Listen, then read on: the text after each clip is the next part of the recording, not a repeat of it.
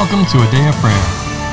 Jesus said, I am the way, the truth, and the life. No one comes to the Father but through me.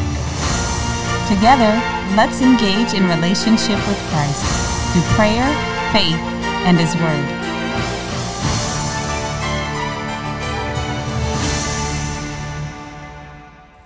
Hello and welcome to the morning Bible study with the day of prayer.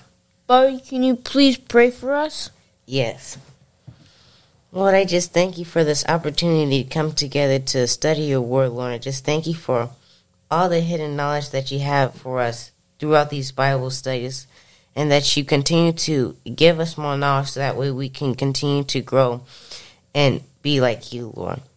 Lord, I just thank you for everything that you have been doing in our lives, Lord. I just thank you for making our country better, Lord, and giving it people who can continue to apply your will in it, Lord. In Jesus' name, amen. Amen. All right, so we are continuing our morning study with the book of Colossians. Excuse me. Beginning in verse 19. Chapter 1. Chapter 1, verse 19. Mm-hmm. Yes. Thank you, honey. You're welcome, Donna. So, can I get a volunteer to read that? I'll read it. All right. Go for it, sir. For it pleased the Father that in him all the fullness should dwell, and by him to reconcile all things to himself. By him, whether things on earth or things in heaven, having made peace through the blood of his cross. And you who once were alienated and enemies in your mind by wicked works, yet now he has reconciled in the body of his flesh through death, to present you holy and blameless and above reproach in his sight.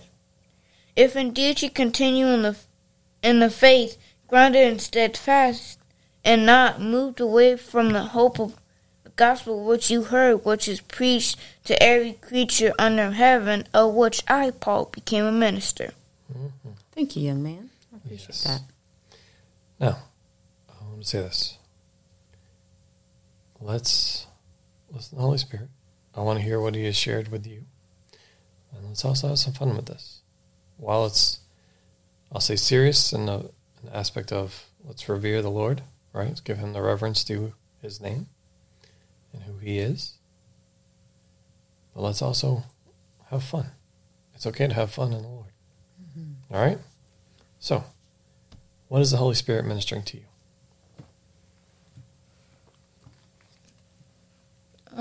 Kind of like how these two, the section titled Reconciled in Christ and the Preeminence of Christ, the Lord showing that tied together.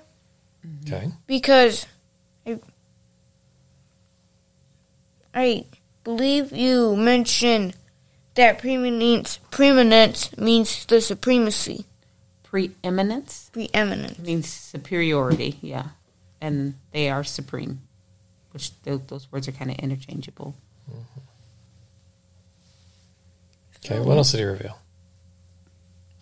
So the Lord showed me that, it wasn't, even though it's the Lord who saves you, you also have to make your own personal choice about reconciling to the Lord. Mm-hmm. He's not going to grab you by your arm and shove you into your anointing.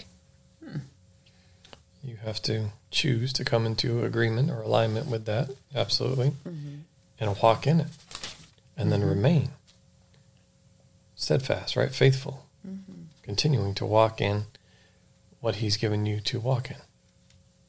Yes? Yes. Your calling, your anointing, all those things, the purpose He has given for your life. Absolutely. Anyone else? Oh, did you have more to say? I had more to say. Okay. Excuse me. Continue, by all means. And reconcile, the meaning, I've looked this up a couple times. Okay. But the meaning of reconciliation is turning around and making... what's the word? Renouncing. No, not renouncing, but renewing. And restoring. Yes, restoring your relationship with something. Mm-hmm. So the Lord is showing that you can't just go, like, make it fall in your lap. You have to continually keep fixing stuff. Not like that. It's automatic, but when you slip up, you're not just gonna go, oh well. Okay. But what? You're gonna go, okay, Lord, I need you to help me fix this mistake that I've made. And actually do what the Lord tells you. Not ask the Lord, then go your own way. Mm-hmm. Good. Good job, sir. Thank you. Is that the end of your thoughts, sweetheart? Yes. Okay. Well, thank you for sharing that with us. Mm-hmm. Anybody else? Yes. Okay, Layla. I really like verse 23 of First Colossians in the first chapter. There's just one Colossians. Oh yeah, in Colossians Colossians chapter chapter 1. Sorry. That's okay. That says, "If indeed you continue in the faith, grounded and steadfast, and are not moved away from the hope of the gospel which you heard, which was preached to every creature under heaven, of which I, Paul, became a minister." 3 things, Okay. very quick. One, as I was reading this, there were a couple words in this scripture that the Lord had traded out for my understanding, and it says, well, what he said was, "If indeed you continue in my kind of faith, steady and unmovable, and are not deferred from the hope of the truth that you have heard, which was preached to every creature under heaven, of which I, Paul, became a minister." Now, it's not just Paul that ministers, and I'm not taking away from what he's done. I'm glad he actually wrote these books. Mm-hmm. But every person that God calls is a minister as well to every creature, and that's what we are supposed to be, ambassadors in his name. And I was thinking yesterday about Moses. Why? I don't know, but when he went to see the burning bush and the Lord told him to go to the children of Israel and go to Pharaoh, and Moses is like, well, what am I supposed to tell them? And the Lord says, I am has sent me, Moses, in that sense. Mm-hmm. And yesterday we were speaking of the confidence of what we are in Christ, correct? In our faith. His preeminence. Yes. And so, like Moses, we can have that same confidence, and when people ask, we can go, I am has sent me to you, to help you grow and mature in the Lord, not to go, look at me, I'm so pious and holy, put on your fancy robes, if you will. But it's, I am has sent me to help you, not me as in I'm so great and I can do all these things with myself, but I'm the vessel that he's chosen to help minister to you. And you can be one too. It's not just the apostles. It's not just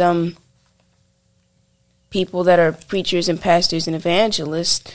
Everybody can be a vessel and ambassador of the Lord if they choose him. Like Promise said, he's not going to grab you by the arm and shove you into the anointing or go, oh, you better serve me if you know what's good for you. Because he's a gentleman. Yes, he is. Absolutely. Yes. Like was already discussed, we have to choose to come into alignment with the Lord's plan and purpose for our life. That's a willingness, right? Jesus says that in the Gospel of John, where he says, the teaching I give isn't mine, but if anyone's willing, he'll understand the teaching and where it comes from, whether it comes from God or whether I speak from myself. But also with that, if anyone's willing, you'll understand what the Lord is trying to accomplish and wants to accomplish through you. And if we are willing, because we love him, we will be obedient to what he is asking us to do or say. And if the Lord says something, and we do that, right, we know his word does not come back void, but it accomplishes all he purposes and plans. Not our own plans, his plans. And whatever the Lord says is enough. He's faithful. He holds his word above his very name. So let's trust that. Let's trust him. What he says, what he does is enough. It will meet our needs. So yes, good job. Kyla? For me, I found verse 19 interesting, and it says, "For it pleased the Father that in him all the fullness should dwell, and by him to reconcile all things to himself, by him, whether things on earth or through the blood of his cross." Wait. On earth or things in heaven, having made peace through the blood of his cross. I apologize. That's okay. It reminds me of what we were talking about yesterday, like how we would know what the Lord's will was. He hasn't made it a secret from us. Of course, you have to look and find out for yourself. But he also said, I forget where it says it, but he says, "I no longer call you slaves, but I call you friends. For a slave does not know the comings and goings of his master, but a friend does." I think it's in Romans. It's in John. On the Gospels. Yeah. It's probably John more than one of the Gospels, but It's mainly in John.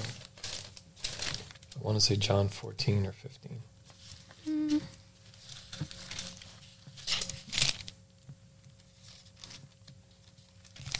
Don't quote me on that, though.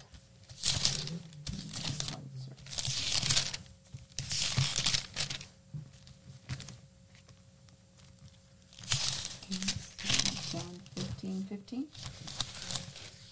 There you go. Yes.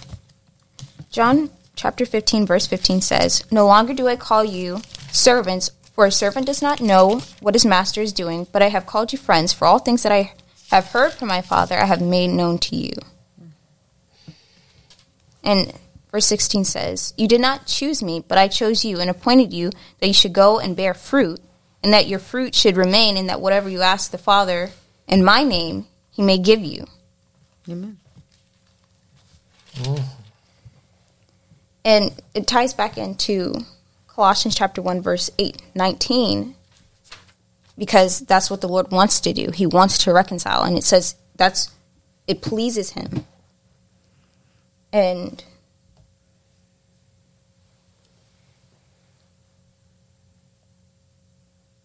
so basically, he just wants to reconcile, and he wants to have a relationship with each of us because it pleases him. And not that he gets anything out of it aside from the glory, but he does it because he loves us. Absolutely. But we are his children, right? Yes. I don't know any parent that wants to be separated from their children. Any good parent, I'll say it like that. You know, there are some people that their understanding has been darkened about things, and but he's a good dad. He's a good father. It's the best. He's a good God. He is the best. That's right. So I don't know any reasonable parent that desires to have separation or be estranged from their children. And before Jesus came and died on the cross, there was a wall of separation between us and him. And as he says, talking about we were enemies in our mind, there was a wall of enmity between us and God because of sin. It kept us from drawing near and being able to experience the fullness of his love for us and our relationship. Now, God is wise, and there's nobody that can defeat him. So, yes, he had ways of moving around that. But the ultimate goal is to reconcile the entire heavenly community back to what it was at the beginning before Satan interfered and corrupted some of the things, right? That the whole goal is for God to not only have the people, but the place purified as well. So like sometimes people are like, well, the bride of Christ is the church. No, the bride of Christ is the New Jerusalem. It's both. What good is a place without her people? What are the people without their place? Like when Israel was scattered, when in the diaspora, the multiple diasporas that they experienced, they were separated from their land, from their home, and there was something missing. But the goal, God said he would bring them back at a certain time. He would bring them back into the land. And that was to be celebrated. So that gives us a clue. There are types and shadows that what God is asking for and what his purpose is to purify the heavenly community, right? Because we know the angels fell when Satan said, I will ascend, I will do this, that, and the other, trying to overthrow God. And he took a third of the angels with him. Where were those angels? Angels, they're part of the heavenly community. So purifying it, but bringing the people, us, spiritual beings, back to our place in our homes. So that way Jesus will be our light. There will be no sun, no other authorities. It's just going to be him and his glory. God, the Father, the Holy Spirit, the Lord Jesus, us in glory. No more opportunities for sin. Nothing's going to enter in that's a lie or that's going to hinder or contaminate again the heavenly community, which is both God, the actual terrain, New Jerusalem, and the people that endure, right? Yes. Which is remain faithful. What he says down at the end. If indeed you continue in the faith, grounded and steadfast, and are not moved away from the hope of the gospel which you heard. What is the hope of the gospel? It is for our eternal standing. It's for today as well, but the big picture is being able to stand in his presence and open worship free and continually before him, falling down at his feet, smelling Jesus's hair, Lord, I'm coming. Well, it's getting a little ahead of ourselves where we're at, but in verse 27, it says, the mystery among the Gentiles, which is Christ in you, the hope of glory.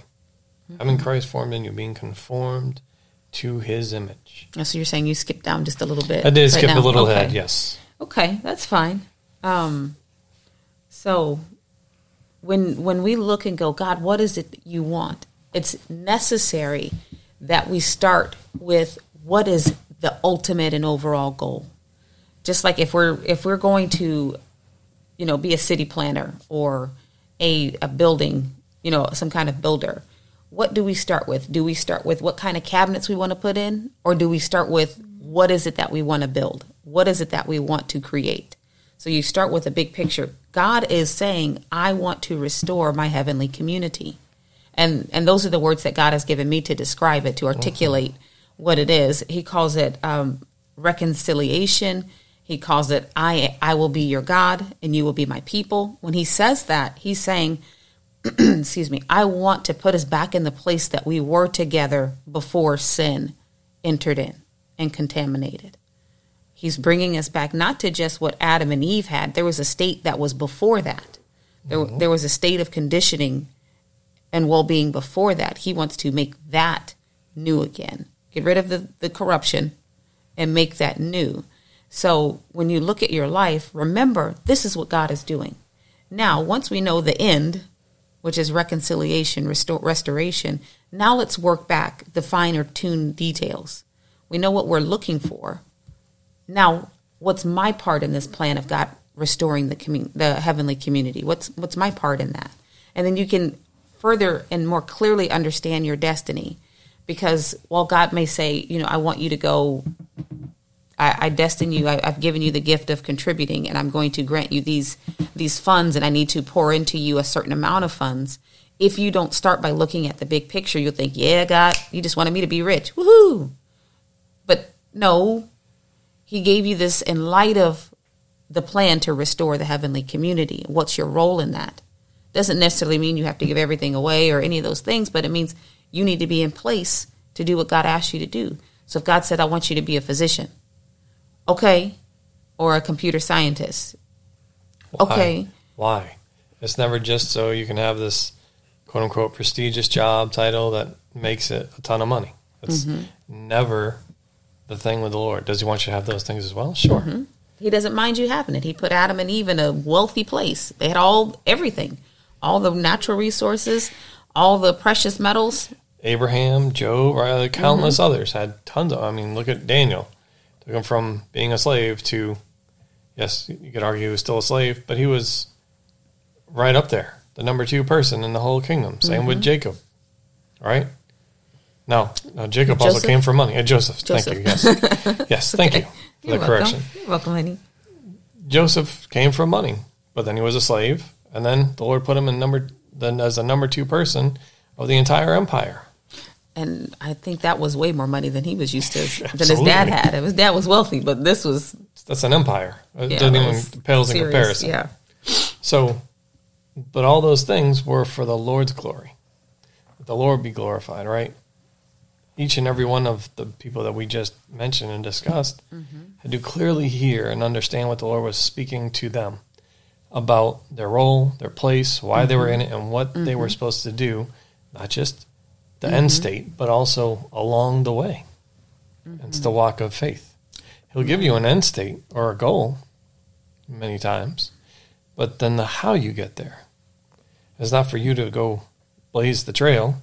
It's to listen to the Lord and let the Holy Spirit lead you and guide you to the end state. Absolutely. And verse 20 specifically speaks to that, what we were talking about before we segmented over to Joseph, because that's still relevant. But it talks about that these are the earth things and the things in heaven, all of them being reconciled. So there's proof there. I'm not just telling you my perception. I am speaking on what revelation that God gave me, but also this is what his word says right there. That's what he's talking about. He means literally earth and heaven.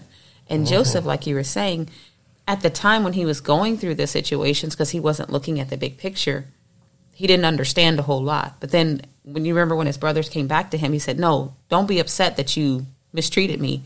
God sent me here before you. This was why I was sent here. So I could preserve. That was his role in the major plan of reconciliation that God has, was to preserve the people of Abraham's seed, right? Isaac, and then Jacob's lineage, so that they could come back and God could fulfill his promise, which ultimately plays a specific role in the big picture of God reconciling the things in heaven and the things on earth back to himself in purity. And he keeps talking about that without spot or blemish, without wrinkle, without impurities, because the heavenly community was contaminated with Satan, right? So why does that matter? Because God intends for us to be able to live together throughout eternity without having any further issues or concerns, and never again us being separated from him. Now, I want to add something to that, because in the example given with Joseph, right, it's easy to get this idea or perspective that, well, we've got to be granted or given this lofty position above everybody else and all this. No. It's about the daily things, the daily interactions in our lives and what we do with them. I'm reminded of Jesus in the Gospel of John, Chapter 2, right, which is where we see Jesus conduct his first miracle, if you will, right, the first recorded miracle in Jesus' life. But I want to say that prior to that, there is a very interesting exchange between Jesus and his mother. And, of course, they're at the wedding in Cana. And Jesus' mother comes to him and says, hey, they ran out of wine. They have no wine. And Jesus' response was in John chapter 2, verse 4, was this: Woman, what does your concern have to do with me? My hour has not yet come.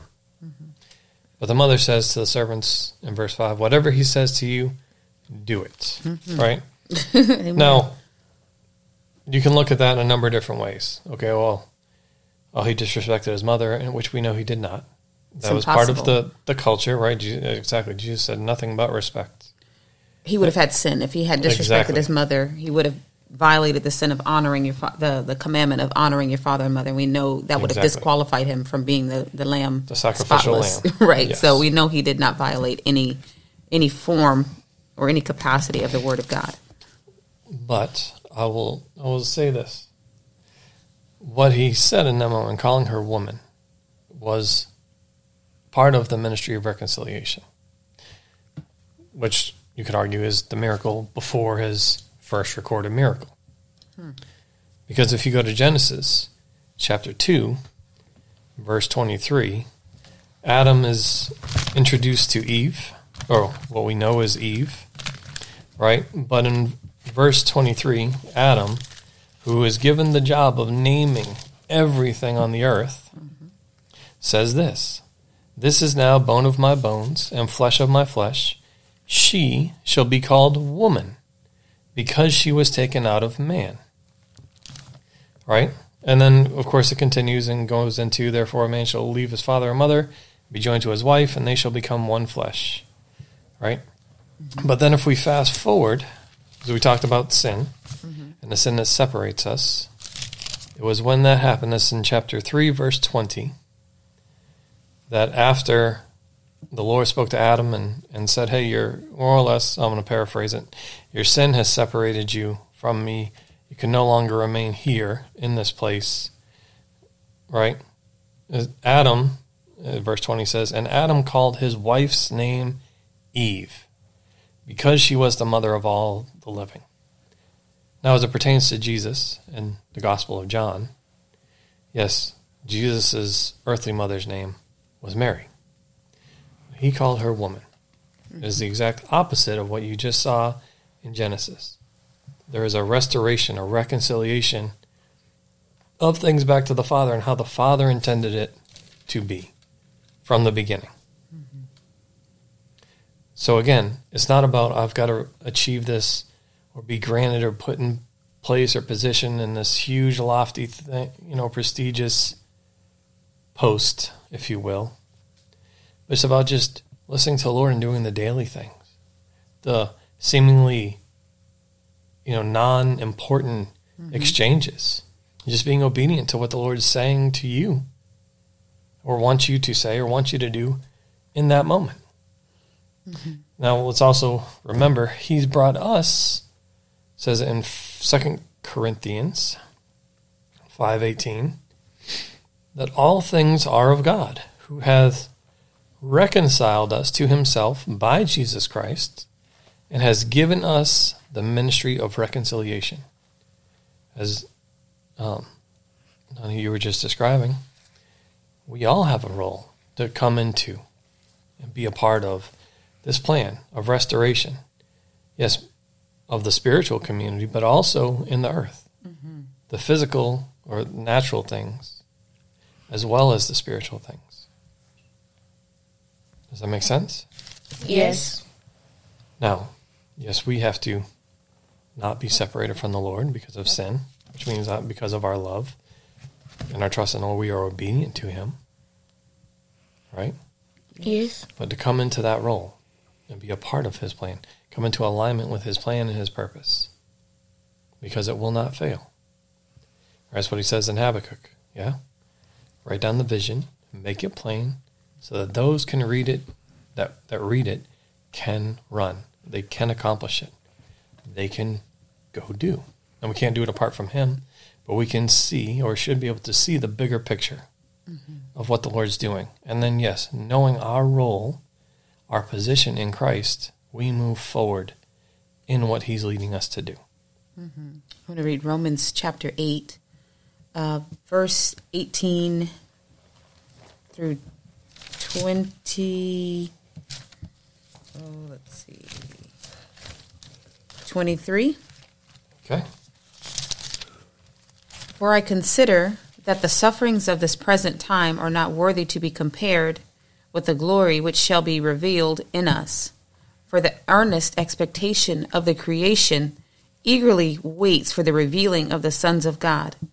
For the creation was subjected to futility, not willingly, but because of Him who subjected it in hope, because the creation itself also will be delivered from the bondage of corruption into the glorious liberty of the children of God.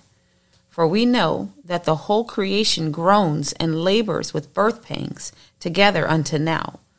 Not only that, but we also who have the first fruits of the Spirit, even we ourselves groan within ourselves, eagerly waiting for the adoption, the redemption of our body. I'll go ahead and read verse 24. For we were saved in this hope, but hope that is seen is not hope. For why does one still hope for what he sees? But if we hope for what we do not see, we eagerly wait for it with perseverance.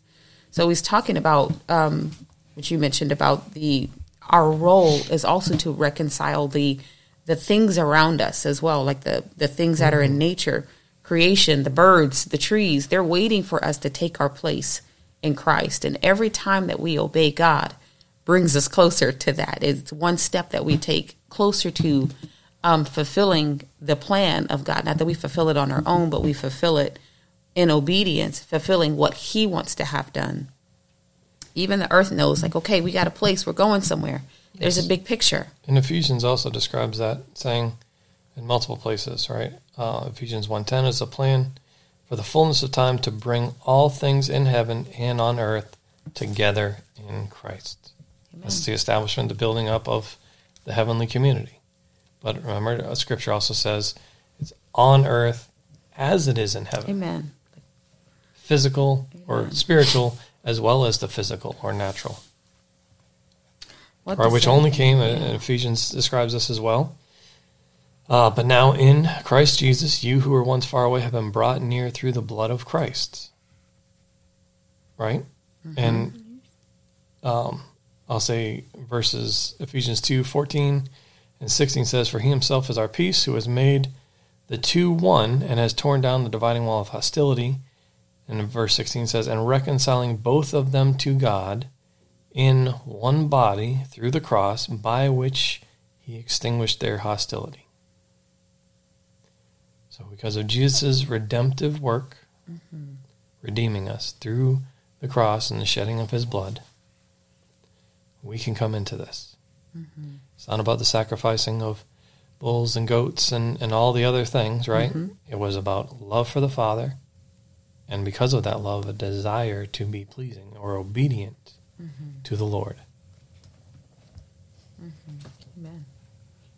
Kylie, did you have anything else you wanted to share? Well, while I was sitting there listening to what you and Dad were saying, the Lord told me that succeeding in doing what the Lord called or commanded you to do is what brings glory to God. Mm-hmm. And I personally can attest to that, and I know the Lord was talking to me in that. But, because I don't know if I'm the only person that feels like, okay, well, what does me doing this have to do with anybody else? Or how does me doing this job, how does that benefit anybody else? And I'm the type of person that likes to help other people, and it's easy for me to see other people's dreams and to want to help them pursue it and not make it a reality, but help them pursue it and make it come to fruition. But when it comes to my own dreams, it's harder for me to do. Okay. So I just have to remind myself that I didn't call myself to do what the Lord wanted me to. He asked me to do it. He told me this is what I wanted and what I wanted to do. And that, therefore, I can pursue it wholeheartedly. And it's not selfish of me, but it's also, it goes back to the scripture where he says, before you called me, I called you. Mm-hmm.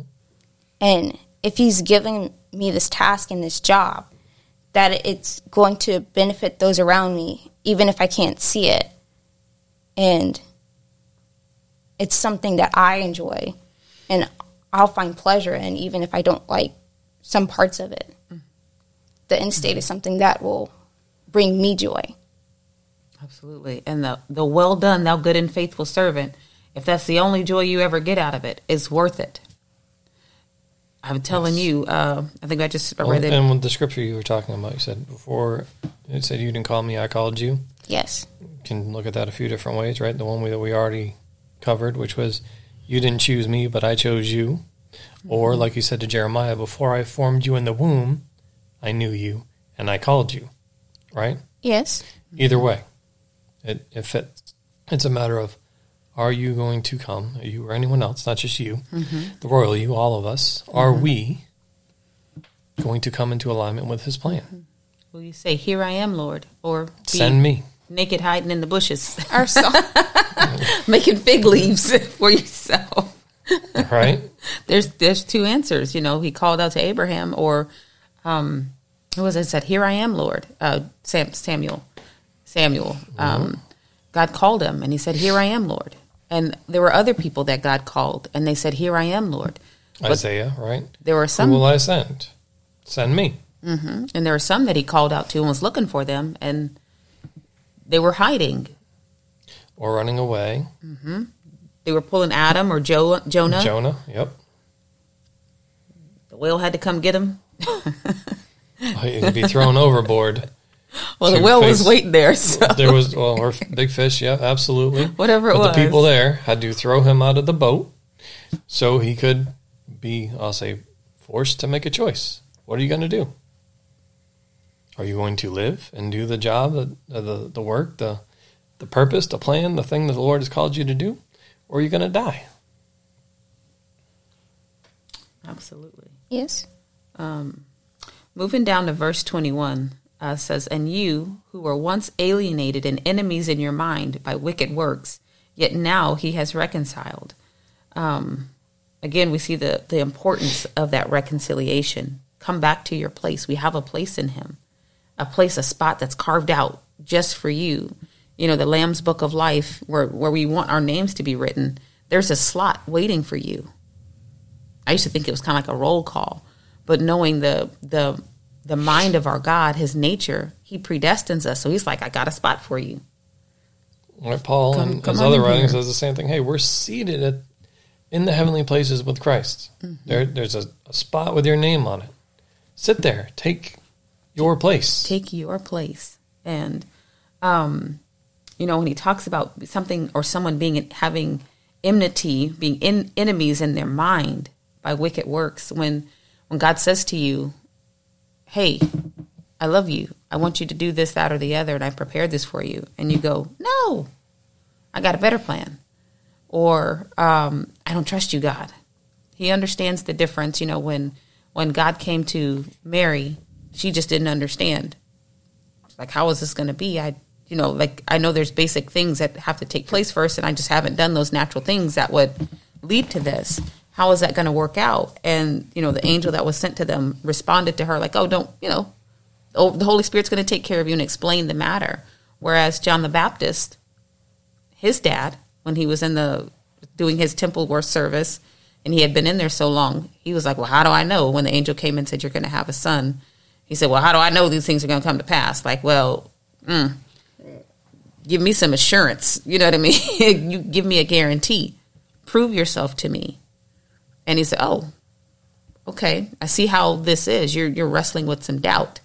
Let me help you just be quiet for a while so you don't abort what God is bringing to pass. You don't cast it forth before it's time. Let me just help you. You're going to be silent for a long time. And then when you can acknowledge that God is who he said he is, because his wife, her faith was working, clearly, because she could talk. She got the baby, she was allowed to talk. Her faith was working, but he still required both of them. So, well, that in itself was amazing and a miracle, right? Given the position, right? That he was alive? Yes. At the end of it? That he was alive. There he is in the Holy of Holies, right? Which you can enter on the one day of the year, Yom Kippur, to make atonement for the sins of the people. Mm-hmm. And here he was doubting and being disobedient to what the Lord was telling him. Mm-hmm. Right? And if anyone understands what was required, right, there was something tied around them. A long rope. Right? Because if the Lord did strike them down, or what they say the Lord struck them down, which is their sin really, caused them to die instantly because in the presence of the Lord. There can be no sin in the presence of the Lord. There was only one way to get them out, which was to pull them out. Because they couldn't go in. Because they would have fallen too. They would have died instantly too. Right? It was for one person, the high priest, to go in on one day of the year. So basically it would be disobedience that would have caused them to which die is a breaking instantly. of faith. So if you boil it the down. fact that he walked out of there alive shows the immense grace, mercy, and compassion that the Lord displayed on Zechariah.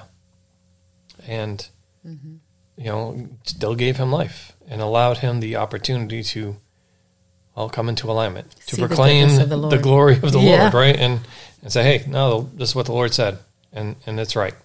It's so. I'm going to come into alignment with this plan. Absolutely. So, but he does that with all of us, man, every day. Every day. Our, I'll say, job, role, what the Lord's asking of us is to remain in his presence, blameless. Mm-hmm.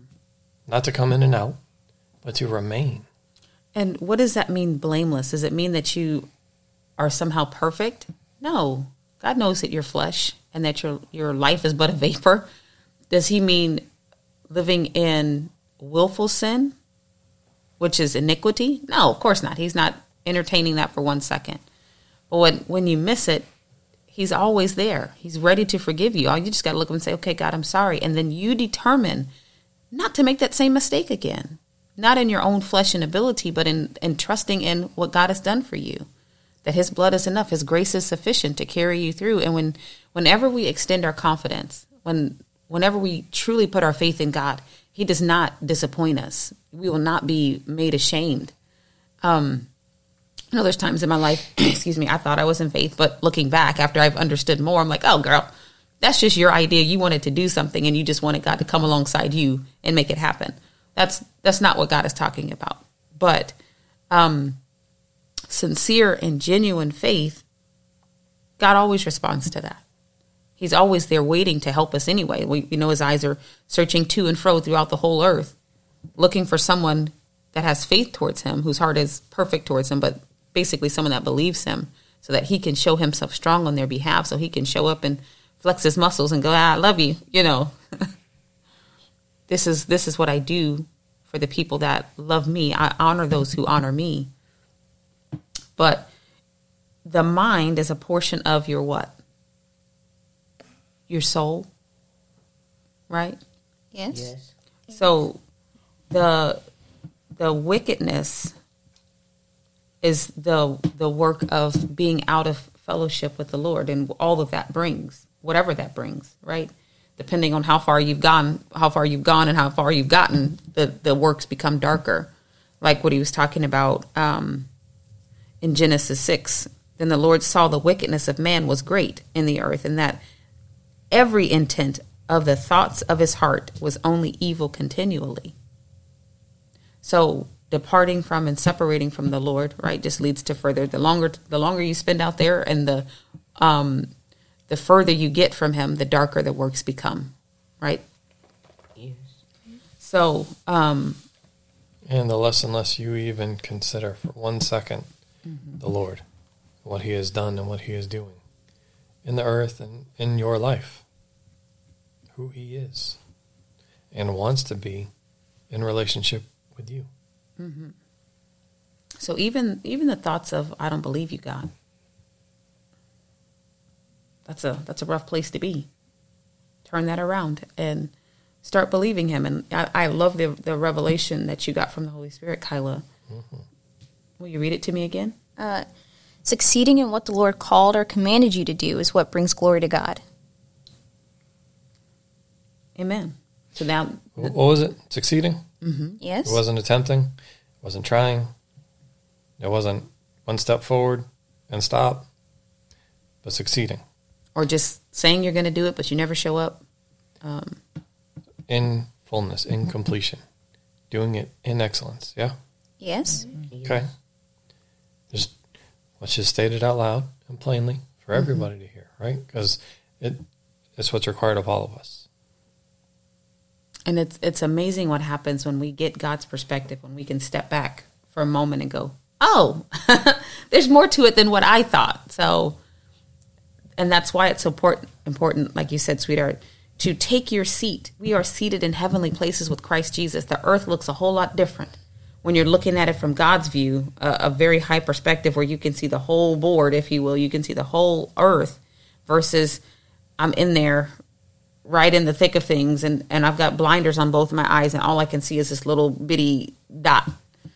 And you think that this dot is all there is, but when you sit with sit with Jesus Christ in heavenly places, you go, oh, well, there's a whole lot more going on.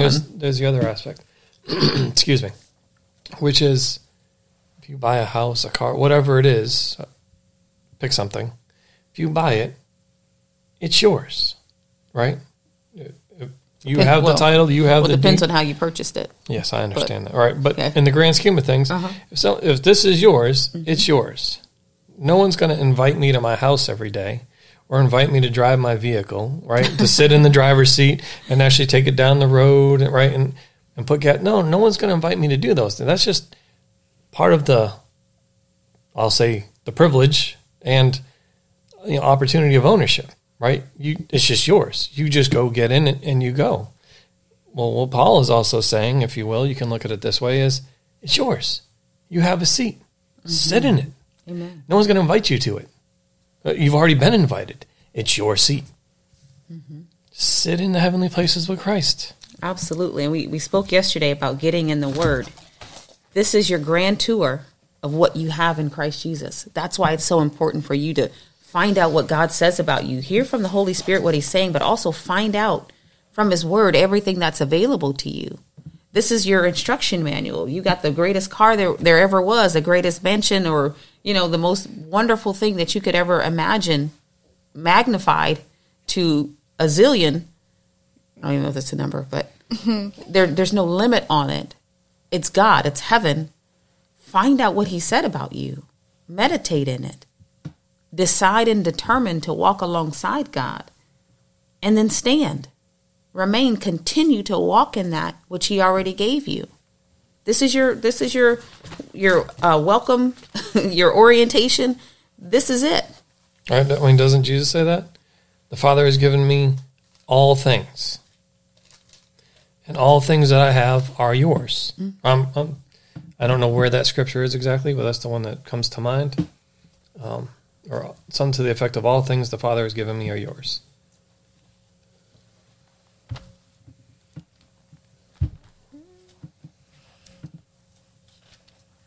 John 16:15.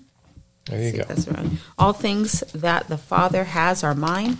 Therefore I said that he will take of mine and declare it to you. Yeah, maybe. Oh, that's part of it. Yes. Okay. I want to see there's another one.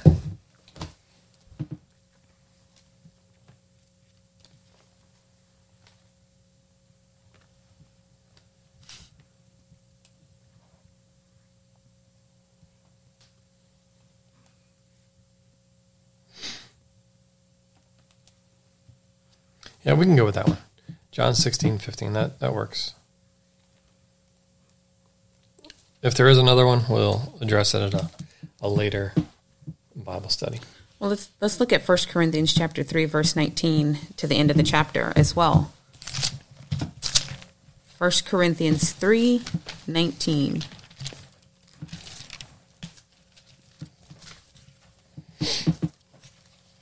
For the wisdom of this world is foolishness with God. For it is written, he catches the wise in their own craftiness. And again, the Lord knows the thoughts of the wise, that they are futile. Therefore let no one boast in men, for all things are yours. Whether Paul or Apollos or Cephas, or the world or life or death, or things present or things to come, all are yours. And you are Christ, and Christ is God's. So there's that yes. Trail that you were talking about. You're welcome. I knew it was in there somewhere. I just couldn't recall where it was located. Well, no, so thank you. You're welcome. The thing about God is he's saying the same thing to us over and over and over again. I used to read like Deuteronomy and the law being given out, and the Lord would say things 10 different ways, and I was like, okay, Lord, so you're saying don't do this particular item. And, he said it front ways, and then he said it back ways, and then he said skip it over to sideways, and then put this. Every way that a human mind could approach it, he articulated himself to make it clear. There's no mistaking. You will not take 10 steps on this day because I said no. And but when you look at the expanse of the written word of God, his word, and the messages that he's still sending, he's still saying the same thing. Every way that you could think about saying it and articulating it, he's saying it to you. I want you. I love you.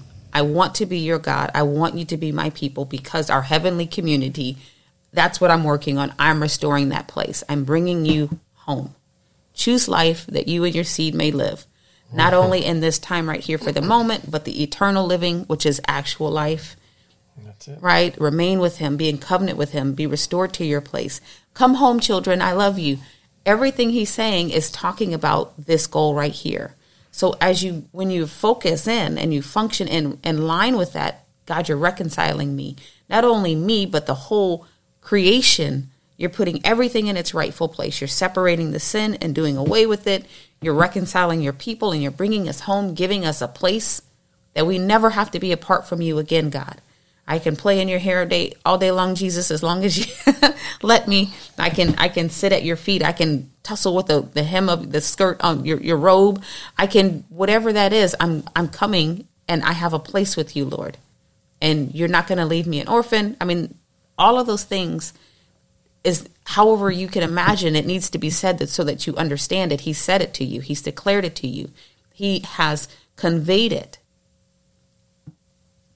Accept it, receive him, walk in it, understand it, and go, oh, okay, I see you, Lord. I acknowledge you. Direct my paths in line with that. Mm-hmm. And then lastly, verse 23 says, if indeed you continue in the faith, grounded and steadfast, Amen, and are not moved away from the hope of the gospel which you heard, which was preached to every creature under heaven, of which I, Paul, became a minister. We talked in the early part, 2 days ago, intro, yes. right, about standing, which first means that you have to come into salvation.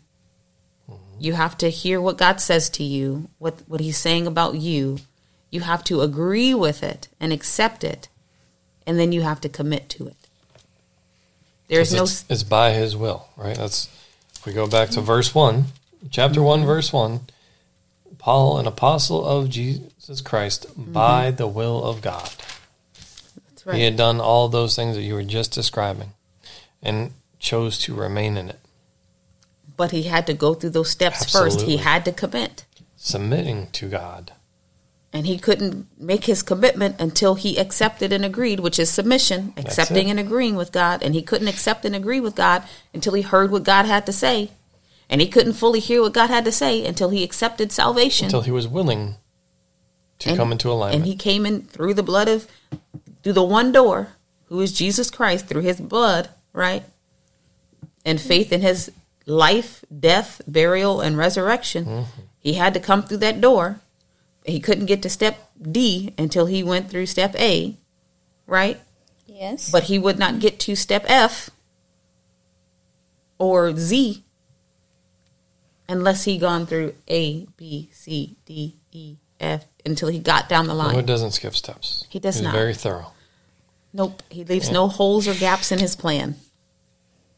So, if you want to stand, make sure you've done the steps necessary that are required to make sure that you have ground to stand on. Right? God's word is all the ground to stand that we need. And then we put the armor on so we're able to fight off the attacks that are coming.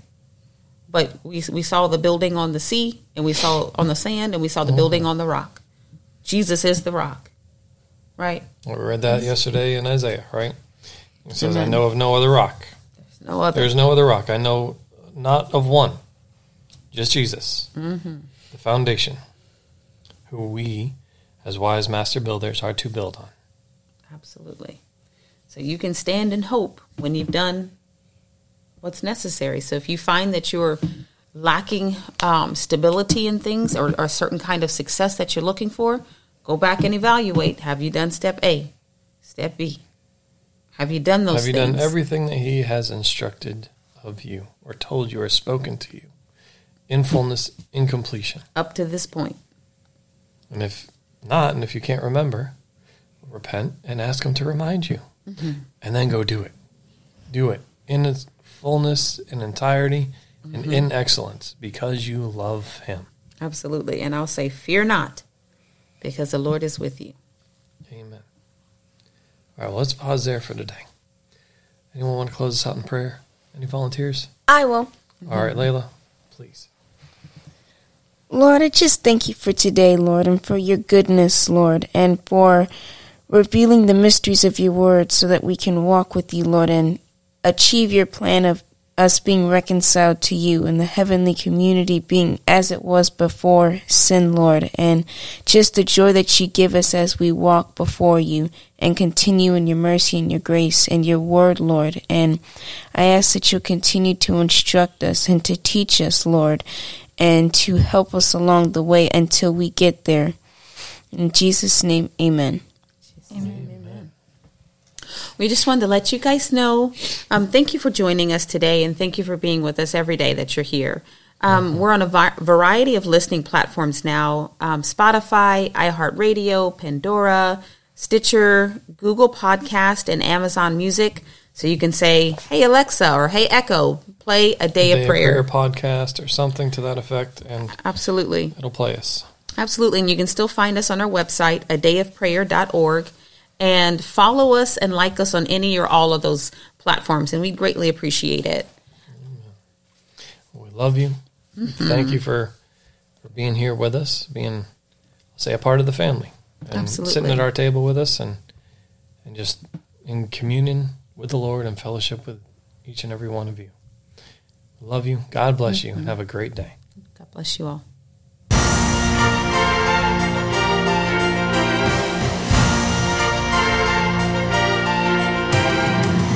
Thank you for listening to A Day of Prayer. We trust the Lord that you are strengthened and encouraged in your relationship with Christ. Visit us on our website, adayofprayer.org, where you can check out our blog, find additional study resources, or shop the official A Day of Prayer store. Remember, Jesus said, "I am the way, the truth, and the life. No one comes to the Father but through me." So until next time, take care and God bless you.